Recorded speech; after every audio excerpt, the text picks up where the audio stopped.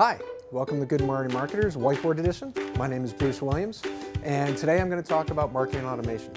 So we're going to cover what it is, what you can do with it, actually some details, and then also what it isn't. And then hopefully after today you'll have a little bit more information to make some decision and jump into it. What is marketing automation today? You've heard the term before. There are many platforms around it.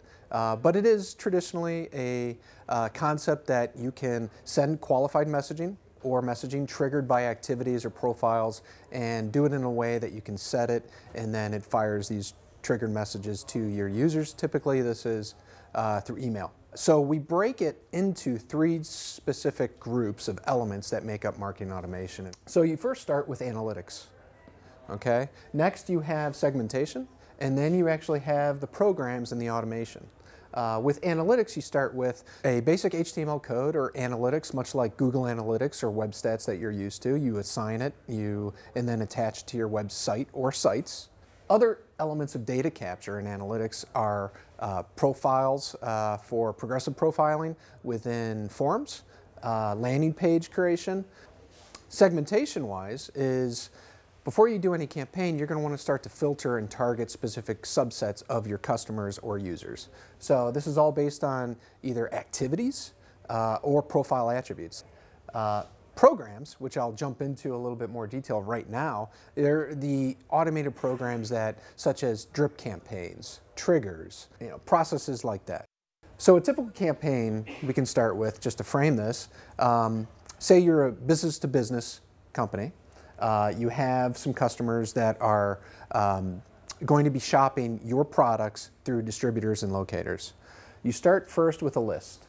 So you get a prospect list that may have come to your site, may have submitted a form, and then you segment them and say, okay, I only want a select few of these folks that are in this specific region. And then I fire an initial email with a great offer. Okay? I wait maybe a day or two to see who opens the email, and then following that, if they opened it, then I'm going to send an additional email with a list of the nearest locations to them of my distributors. If they didn't open it, then I'm going to send another offer to push them further and hopefully come back to the site. So that's a quick example, and there's many, many other things that you could do when you have the creative space with these platforms. Some of these tools are Salesforce, Pardot, Acton, Marketo, as well as HubSpot. So what marketing automation isn't is a set it and forget it solution.